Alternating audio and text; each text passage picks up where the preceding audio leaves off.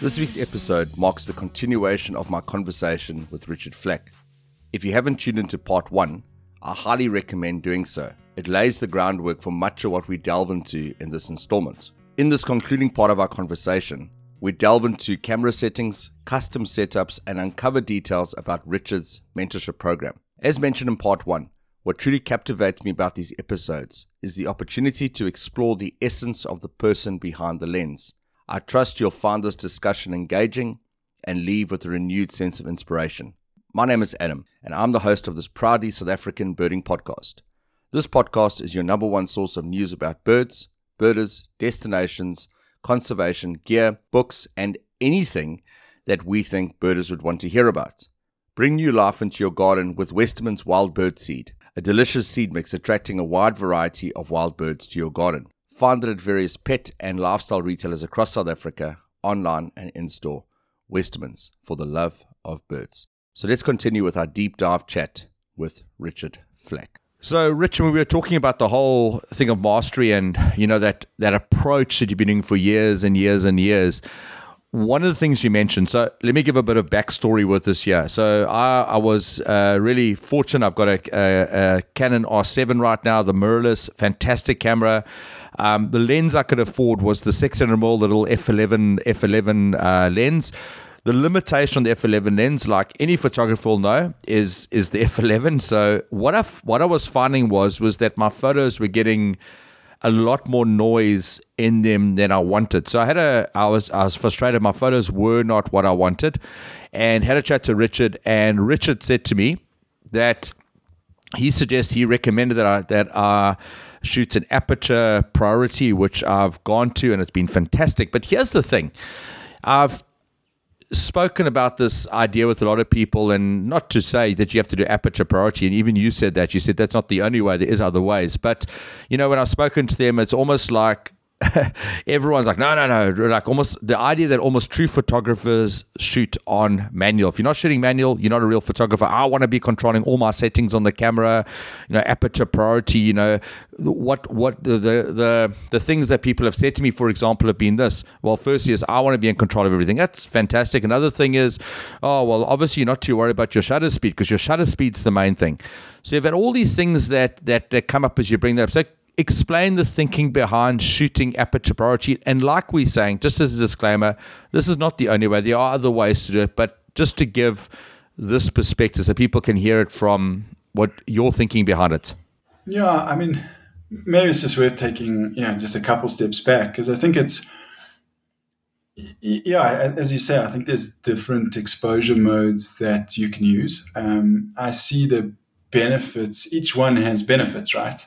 And I think certain exposure modes may be better based on certain environments and what you prioritize in your shooting. And so I'm very careful. I don't rate myself as the most technical photographer in the world. And I just really stay open to learning, because I've even got to teach some photographers that I think are way more technical than me. That's the disclaimer up front, Adam. And I definitely think there's more than one road to Rome. And if I had to emphasize, one thing is that, it's good to know what each mode does, what each exposure mode does, whether it's aperture priority or shutter priority or full manual mode. There's also now a thing in mirrorless cameras called flexible mode, or FV, which I guess it gives you the best of all worlds. You can flick between aperture priority, shutter priority, and manual mode. So maybe that's the best one. I think for me though, it's kind of experimenting to start out with, is just checking which one makes sense for where your skill level is at present, what kind of environments you're working in. Is the light changing a lot, or is it quite consistent? And then, reading about the different modes and deciding, for example, your speciality, if it's birds and they're moving and they're constantly moving and the light is changing all the time, that might influence which mode you choose. Undoubtedly, when you speak to landscape photographers, they're manual mode. But I've chatted to a lot of professional bird photographers that are aperture priority, but there are some that use manual mode and swear by it. There's also some wildlife photographers that I respect that use shutter priority. I think it's just choosing the one that you think fits your approach or where you're spending time best, and then practicing and using it and becoming proficient at it. And then I think you should judge the success of your choice by the consistency of your images. Are you producing the images that you want? Are they as consistently good as you want? Because if they're not, then sometimes it is worth investigating. Is your camera set up correctly? Are you using the right? And it's not just exposure modes, right? It's are you using the right metering mode? Are there other things? Are you using back button focus or just front button? There's various things that can help you or may help you become more proficient at getting the shots that you want. So yeah, I think for me, I have become very, I guess, proficient at using aperture priority. But I think it's what's become more important for me is learning how light impacts ISO, f-stop, and shutter speed. And I think that's the biggest learning. You're going to need to learn that whether you're using any one of those three favored ones or flexible mode. Understanding how light impacts what ISO you use, how that impacts what shutter speed you have, and then understanding how your f-stop can reduce your shutter speed or increase it are important. These things let more light into your camera or less light, which starts to impact different things and impacts your exposure. And so I would encourage people to understand the kind of the purpose behind them and then get really good at assessing that when you're in the field. My management of exposure, use aperture priority to do that. I absolutely am incredibly conscious of my shutter speed when using it. I don't like blurry birds, but I've just learned to adjust my f-stop and my ISO to get the right shutter speed. So if there's anything that I will look at, I will check where my shutter speed is, but I'm normally, I think now got a pretty good read on where it is. And because my environments are, I'm often walking and I'm walking from shade into sun, I'm changing my ISO quite a bit to make sure that my shutter speed's where I want it. Again, it's just, that's something that I'm very comfortable with. I've become, I guess, happy with my results. But not to say that if you can use manual mode and use it effectively and as quickly, no doubt you have more control and can potentially get better results. I just haven't gone there. I'm not sure it will improve my consistency, given what I focus on and just where I'm at. And I think any change I make now takes quite a bit of months to get as confident and comfortable with it. So I've got to be just a little bit more careful to change modes every time I think something could help. I do, however, think this flexible mode could be quite interesting because, I absolutely use shutter priority when I'm blurring waterfalls. And there's definitely a time to use manual mode. I find it's probably more helpful where there's a consistency in your light and in your scene, and you don't have to make very quick changes. I can see how someone could master that and it just becomes second nature. Obviously more challenging. So I wouldn't necessarily suggest that to someone, kicking off. And I think our conversation actually, Adam, was more about using auto ISO, if I'm not mistaken, because you were using auto ISO and just acknowledging that F11, that auto ISO might think that it needs to be very high with F11. I could kind of think that might be why you were getting more noise than you wanted. And that's why I said maybe, switch to aperture priority, because then you're at least controlling your ISO. And what I like about that is then you can absolutely set limits on auto ISO, but I like controlling my ISO and knowing exactly where it is and, how much noise I'm letting in. I don't like that to be a surprise at the end of the day. But again, it's down to, I guess, what your preference is and what works best for you. So it's probably gets back to knowing your camera. Number one, we've spoken about that already, where it almost becomes an extension of your arm. Understanding your camera. So we and I said this to this person, if I had a different camera in my hand, I might have a different conversation. That's the first thing. Understanding your camera, I would say, would be a good starting point. Another thing I think is possibly important is understanding what results you want. What are you photographing? And, this was part of the conversation we had, in terms of the ISO and everything. And, the conversation I had with the one guy, I got a picture of a bar-tailed godwit on the beach. And I was lying down on the sand and I wanted the bird to walk up to me. I wasn't trying to get a flight photo. If the bird flew, I wasn't after a flight photo. I had a specific photo in mind. And I think my shutter speed was 320, or it was like 1 or 320. It was like quite low. But what I made a decision to bring the ISO down to 800, which obviously affected the shutter speed. But there was a decision-making process behind it, because if the bird flew, I didn't care. I wasn't trying to get a flight photo. I literally wanted this photo of the bird walking up, which means I could bring the shutter speed down a bit, I think that's sometimes also, I would say it's we spoke about that when we were having the conversation. What are you looking to achieve with the photo? Because there's different photos that you can possibly bring your shutter speed down a little bit. If you are doing flight photography, then you're obviously going to have to bring your ISO up, because you obviously have to get the shutter speed up. And it's understanding that triangle. It's really just coming back to that little triangle. And there's more than one way to bring your shutter speed up. Yeah, maybe let's talk to that. I think just for anyone listening, I think most of us know, but the exposure triangle has your ISO, your f-stop, and your shutter speed. And I think for me, shutter speed means if it's too low, I blur my bird.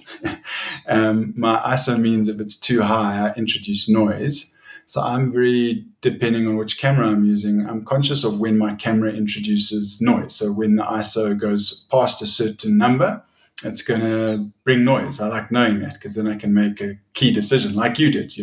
It's like, I can shoot this at whatever, 3,200, but I know I'm going to have some noise. So I'm going to rather, because I'm taking a portrait, I'm going to bring it down to 800, because then I only need a shutter speed of 1/200 and above. And especially with the image stabilization in cameras these days, that's going to give you a sharp portrait. So you made a conscious decision based on that triangle. And, the other thing to remember is that triangle is going to determine your exposure. And, you don't want to overexpose or underexpose. And that, again, comes with understanding light and understanding what you need to do to your settings to get all of those things to work for you, based on what you're shooting and what you want to achieve. And so, I also use exposure compensation to tell my camera sometimes where I want it to go. And I think that just comes through practical implementation. You take that learning, what that triangle is going to do and what problems it's going to cause, and then you decide which one you want to prioritize. So for me, I don't want to go over my noisy ISO, which for my Canon R5 is about 6,400. Beyond there, if I'm going to make that choice, I know I can't necessarily enter that into a competition. It's just going to be too noisy. And I would say, the authenticity of the image can be questioned, because it's got more noise than just a little, right? And so that's a decision-making process for me. And so, I start the day, if anyone's interested, if I'm using my 600 prime lens, I start at f4 and I start at 6,400 ISO. And then I watch my shutter speed get up to where I can take portraits, and then when I can take slow-moving birds, which is about 1/2000, and then when I can take fast-moving birds, which is probably more 1/4000 of a second for your shutter speed. So I'm incredibly focused on knowing what my shutter speed is doing. And as the day goes by, then I adjust things to improve the quality if I think I can. Normally, I'm trying to get my f-stop from f4 to about f6.3, because if you think your f-stop determines whether your bird's going to be in focus or out of focus, or what things in your foreground and background are going to be in focus. And that's important. I think improving your image quality, you don't necessarily want to blur the leg of your bird. You probably want your full bird in focus. So normally around 6.3, 7.1 is where I want to get my f-stop. So I might leave my ISO a little bit higher and increase my f-stop, if the light improves and my shutter speed's still good. So I think it's really understanding that and then making decisions based on the mode that you've chosen, making good decisions to get the shot that you want. I think each mode, as I say, has its benefits. So when you mentioned the word noise there, because this is something I hear again and again and again, people say, I don't care about noise. I can just pop it in and there's post-processing that can sort the noise out. What would you say to people like that? Because there's some truth around that, but what would be your answer to someone like that? Yeah, I mean, I think that's totally cool. I think it just depends on your objectives. I think what I love about artificial intelligence is that it's leveling the playing field. And I love the story. I've got a really close friend of mine lives in Cape Town, and he just got to a point where he couldn't hold a DSLR camera. Sorry, and I'll answer this question through this. But he just couldn't. It was just too heavy for him, and so he moved to a bridge camera. And I could just see he was just not himself. And I think he'd just been discouraged because for him, he always wanted to be able to print an image and sell an image and put it in a gallery. And I think just the quality of the bridge camera was just lower than he wanted, for that purpose. And my wife and I are good friends with them, and we went to go and visit them. They just moved down to the Cape, and I spent a morning with him, and I just felt to really encourage him, and I just said, go ahead and just use your bridge camera, and then let's get back home and I'll show you what artificial intelligence can do, because his objective was not about in camera entering in competitions. He just wanted to be able to clean the noise and create a sharp image of a landscape he's taken it so that he could send it to the galleries that he's done in the past. And I just loved how artificial intelligence, whether it's Topaz or other systems you use to denoise, to reduce your noise and sharpen your images effectively, it just breathed life into his hobby and his passion again. And so, I think we need to be careful about just making judgments on what's appropriate and what's not appropriate. I think in terms of if your objective is you want to be known for your authenticity and you want to show images that are in camera and you want to be recognized internationally in competitions or by other photographers, well, then you might feel that authenticity and in camera is important, and it will definitely be so if you want to enter competitions. You got to give the raw. I think, if it's too noisy and you've used too much noise reduction, most judges can see that. And if they can't, they'll definitely pick it up in your raw. And, it doesn't take away from the fact that it's a great image. It's just probably not as great as someone else's image, which is equally as beautiful, but was done in camera. So I think, what artificial intelligence, there's many, I guess, negatives to it, but, there's huge positives in terms of leveling the playing field.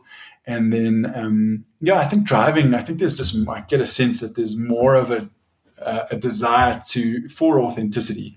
I think because artificial intelligence is able to create images, on its own. I've seen I guess a move or a swing towards just wanting to know that images are in camera and that, just the level of post-processing has been somewhat minimal. I love what Ray's doing on Instagram at the moment is he's showing his before and after. I do that in my mentorship program, and I think it's such a cool way of just showing people like what it looked like in camera and then what post-processing you've actually done. I think for the guys that are out there looking to be authentic and recognized internationally in that way, then too much noise reduction becomes a problem. I love the challenge of trying to create something in camera, but I also realize that, not everyone can afford the most expensive camera and might not be able to achieve, that ISO performance. So I love that technology also just levels that they can still produce just as good images and now use a program to beautify them and hang them on their walls, and achieve other outcomes. As always, the Birding Life is proud to be associated with Swarovski Optic, one of the world's leading producers of binoculars, monoculars, and spotting scopes, as well as the Birdlasser bird logging app. Spot, plot, play a part. Download and install the app to play your part in social conservation. One of the ways that you can help us to keep putting out the content that we are releasing is by supporting our online shop. We sell optics, books, Westerman's products, and a whole lot more. Check out the shop on our website, www.thebirdinglife.com. If you need any help with any of the products, please don't hesitate to email us on info@thebirdinglife.com.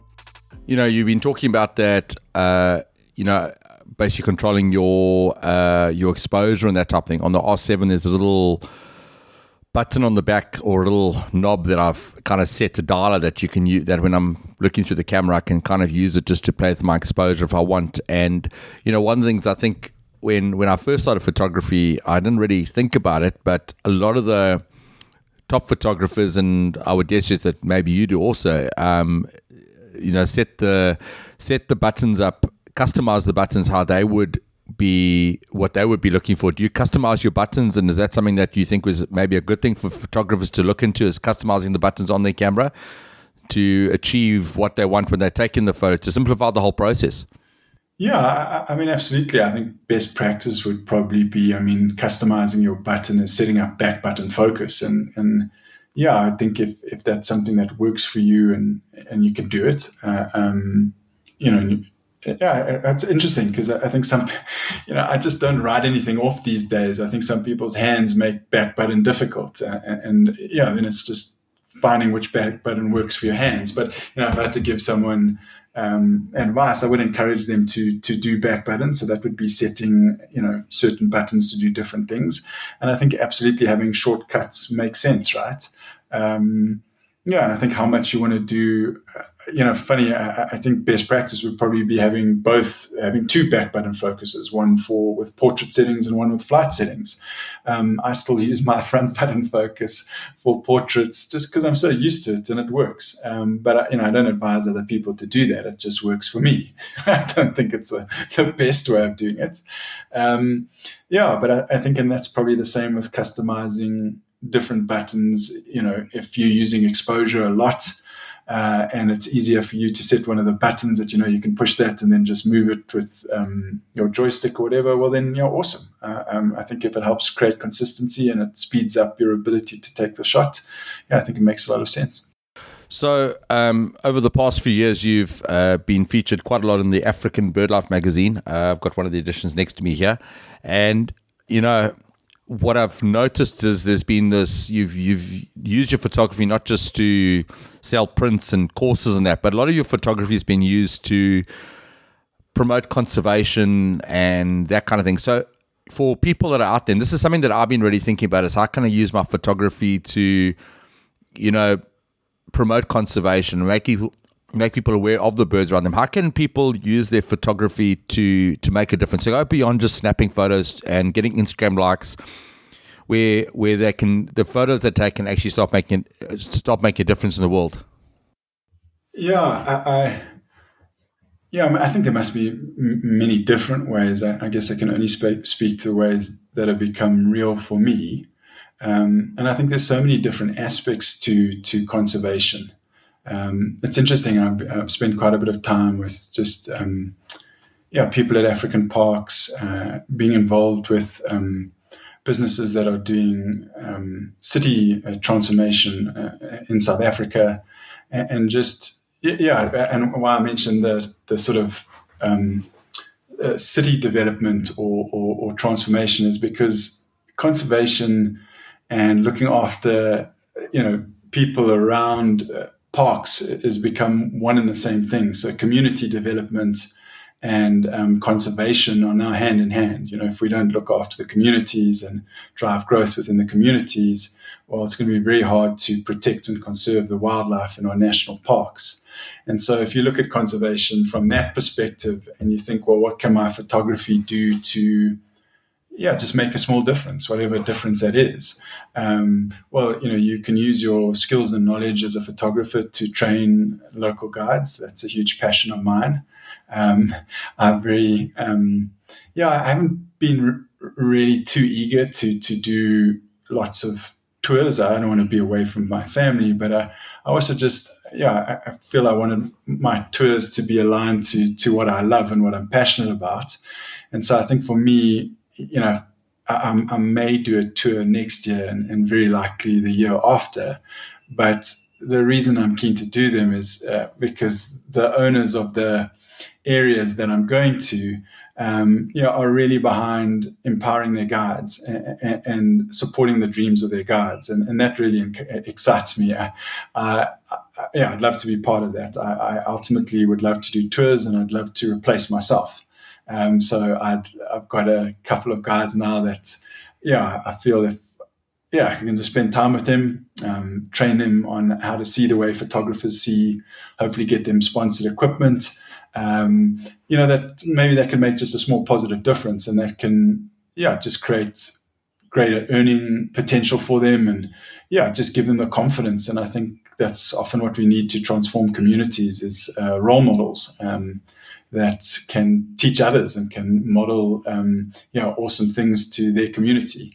So that's one way, is using our skills in a way to uplift. And then I think it's just understanding the power of photographs. And I think that's, I've seen how great photographs do tell stories. They do drive awareness, and they, absolutely create an emotional response. And so I'm not sure just every image does that, because I think there's such a proliferation of images on the internet. But I think, I think people underestimate what sometimes their images mean to other people. I'm always encouraged when someone just says, sure, I'm not able to travel, I'm housebound, and, it's just lovely to live through your images, and they always put a smile on my face. That's driving awareness, that's evoking emotion in someone. And I think if you take that further and you're able to link it to a cause, the plight of an endangered bird, or habitat destruction, and you can start using your images to tell stories that will, invite action, well, then you can start having a positive impact on conservation. And I think seen that tangibly. I think I've seen my images drive, tourism or foot traffic to destinations. Just had the fortune of being able to actually prove the value that a well done portfolio can do for actual feet on the ground. And so tourism and foot traffic and birding tours and photography tours are a way of creating sustainability for conservation areas. So I think just understanding how, if you can master your craft, produce great images that will catch people's attention. And that's why I encourage people to learn and decide for themselves what does that. That can drive tourism, it can drive awareness, and it can also change behavior. I think if we define great images as images that are, it's what's called instrumentalism. It's images that provoke a reaction or get people to hear your message. Well, then that can sometimes also drive behavior. That's what artists used to do, often with political messages. And so, I think those are the things that I've seen, and how we can use our images to do that. I think photography competitions is another example. If you've got a story to tell and that image is good enough to be recognized internationally, well, then you get put on CNN and BBC and everything else, and you get to tell your story. I think one of the early examples of that for me was when I spent time with blue swallows here in Roselands Nature Reserve, and just seeing how, a different photograph of a blue swallow, one that showed the bird's white armpits, which those little feathers are used to line their nests, it just made a big impact. I think it reached 1 million people, and I think Nathan had 30 to 40 photographers arriving at his site to pay to photograph them. And I think that helped him through COVID, and helped him afford the necessary to maintain their breeding ground and pay staff during really tough times. And so I think I've seen firsthand, how images can make a positive difference. So, and I think that's really encouraged me to keep at it. Last year, I think it was last year, might be the year before, you launched your mentorship program. So tell us about this mentorship program. It's really exciting. I've been following Melissa Whitecross's pictures, and just watching her journey as an outsider has been absolutely exciting. and just to see her growth as a photographer and just her perspective. So tell us about the mentorship program, what people can expect, what makes a difference to other programs, and how people can get involved. Yeah, thanks so much, Adam. I think we've probably spoken quite a bit about my heart already behind it and the things that I try and achieve with it. But yeah, in a nutshell, I guess probably not an orthodox necessary way to build a mentorship program, but I really just looked at what I would have loved to know at the beginning of my journey.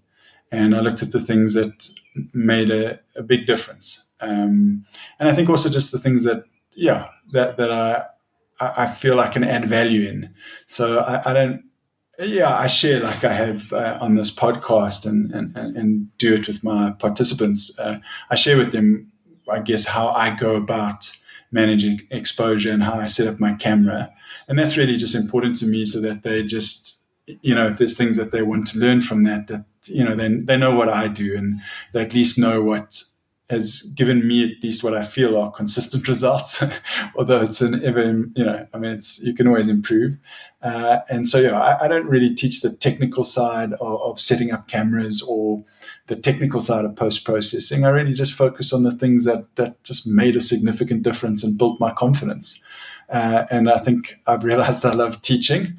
And so the program, I guess I didn't do it on purpose, but I just see how a lot of photography training is videos on YouTube. And, you kind of get Facebook feedback. And I guess I just wanted something more personal because I really wanted to see people grow. And part of that is, I guess, I don't send my boy Joshua to school to watch videos and get Facebook feedback. So, I just thought about how I could take my learnings and build it into a program that would hopefully, give the result of people's confidence building and them growing. So, that was really the basis of it. It just looks at why you do what you do, which is just a wonderful coaching session just to, just ask a lot of questions. And that often starts to help photographers find their style and who they are as a photographer and gives them some often just conviction about, why they're doing it in the first place. And then I talk about exactly what we referred to earlier, what is considered great art. And I just look at different definitions of that. And I don't convince people to go with what I think makes great art. I just give them the options and then I just share with them what at least it is to me. And then how I've seen people create it consistently. And I share not just the techniques. I think it's more the practical experience, and the actual practical application of the theory that has helped. I think you'll get that from Robert Greene's mastery book. You need someone to kind of almost show you so that you can mimic them or tell you how they've done something so that you can replicate that. And then, then you can really practice it. And so, the program's quite similar. I give the theory, practical applications, and then I actually give the participants homework. I don't mind. It's not my job to see if they do it or not, but absolutely, if they do the homework, I see more growth in those that do it than those that don't, because I think you've got to take what you've learned and start applying it. And I've just been blown away just by I guess just the relationships I've built has been awesome. That in itself has been awesome. I've definitely come away with friends from the program, and stay in touch with everyone and just see how they're going. But then the other thing I teach is what I call the essentials, and that's probably the common mistakes, or it just really sets a foundation for composition design. I teach composition and design. I feel there's so much focus on the guidelines, but often not the context. Like, why are we using leading lines? And, why is color important? And how can it be used to tell stories and create an emotional response? And so I think, providing, and it's complex. So, it's 3 hours of teaching and then some practical stuff afterwards. And then I just take people through my post-processing workflow. As I say, I don't teach the technical side. It's just, it's not a passion, but I think it's just confidence building to show people what I do, and so that they know what I do, and that they can at least feel comfortable, going forward. That I don't do a ton of post processing, which I think is quite interesting for most. I think the only time that I have to apply my mind is when I'm shooting, proper landscape shots, and I've got a rainbow in the background, or I've got backlighting. Landscape photographers will know that creates a, you've got to decide where to expose, and so you do need to use post processing a little bit more to actually create an authentic representation of the scene in front of you. So I've had to up my skills a bit, Adam, but I also take people through that. And so I actually use a combination of Photoshop and Lightroom. And then I think the interesting part of that, I actually then show them how I use what I've taught them from the essentials, composition, design, and my post-processing, how I actually go about choosing my portfolio or competition entries. So I just make it really practical. And I showed my latest participants, got to see my chosen image selection for competitions this year, and then really just tell them why, and show the application of theory, the analysis I go through, and I also just show people, I've always thought to be a judge of a competition, if the results got leaked and someone said, well, why did you score me a 2-star out of 5? I just felt from an integrity perspective, I'd want to have a very good answer. And so I also just take people through how I go about assessing, a framework that I use to judge, that I think, is consistent and fair. There's obviously always subjectivity in these things. And so there is 10, 15% of subjectivity. And that's normally what makes the unique, great wow images. But a lot of the way I judge is on a very clear, it's a clear framework. And, so I also just share that with them, because some participants really want to know how to get better at getting, and funny, it's not to win the competitions, it just gives them influence and a platform to share their heart or their purpose. I absolutely loved mentoring Melissa. She's just such a star to mentor, and just awesome to see her confidence build. My highlight was, now she just did a talk on her photography journey, and that was one of her I think next steps coming out of the program. But just saw such growth in her imagery, and I think that's how I see if I've done my bit, is if I can see tangible growth. So it was awesome to see hers, and then I do teach creativity, how to set the table. Then I do a portfolio session, so we put together a portfolio between each other, which is really awesome, because I look at their portfolio and I actually edit the photos without really looking at their edits, and then we compare notes, and I tell them why I did what I did, and they tell me why they like their images and what they did and why they did it. And it's kind of a great combination of just the teaching. We now have a common language, and we can talk to each other, and we can share feedback in a very so I don't critique images during the program. I ask questions. So once I've taught you something, I then will ask questions about your photograph. Do you see this? Does it bother you? What would you like to do differently? And I find that's a much more effective way to get, just build confidence and grow people than providing criticism. And so far the results have been good. So I'm definitely going to continue doing that. And then just have a final session where it's really open-ended, and it's a coaching session for the participant. So, Rich, for those that would like to get more information about the mentorship program or the workshops you do, or just get in touch, how is the easiest way to make contact with you? They're just welcome to drop me a mail. I think I go about things a little bit differently. I love just meeting anyone before we do a workshop, or even look at doing a mentorship program. I think because I just want to make sure that I know their expectations. I think it's also really important that we meet, and that that we're going to have fun together. And I think I haven't met anyone that I don't think will have fun together, but I think it's more for the other person, just that they'll be comfortable. I mean, you spend the programs, online, it's at least 14 hours. So I want to just make sure that they enjoy my company and I can be authentic. And then, I've got emailers that I can send if anyone, wants pricing or stuff like that. I can send it to them. Oh, that's awesome, Rich. I really appreciate you giving up your time. This has been, since episode number 1 and 2, this This has been the first 2-part episode. So yeah, 1.5 hours of bird photography information, and it's been fantastic. I mean, I think for anyone who is passionate about bird photography and just about birds in general, I think this has just been a very valuable time, and I really appreciate you giving up your time, not just talking about photography, but just being vulnerable, sharing about your story, and it's been fantastic. So Rich, it's always been good, and I can't wait for the third part of this to come out along the way. Looking forward to coming up and spending some time with you and having a chat sometime, and just maybe doing something in person, face to face. Be quite cool. Looking forward to that. Yeah, Adam, thank you so much. I just appreciate you having me. We've definitely got to make that time to get together and be in person.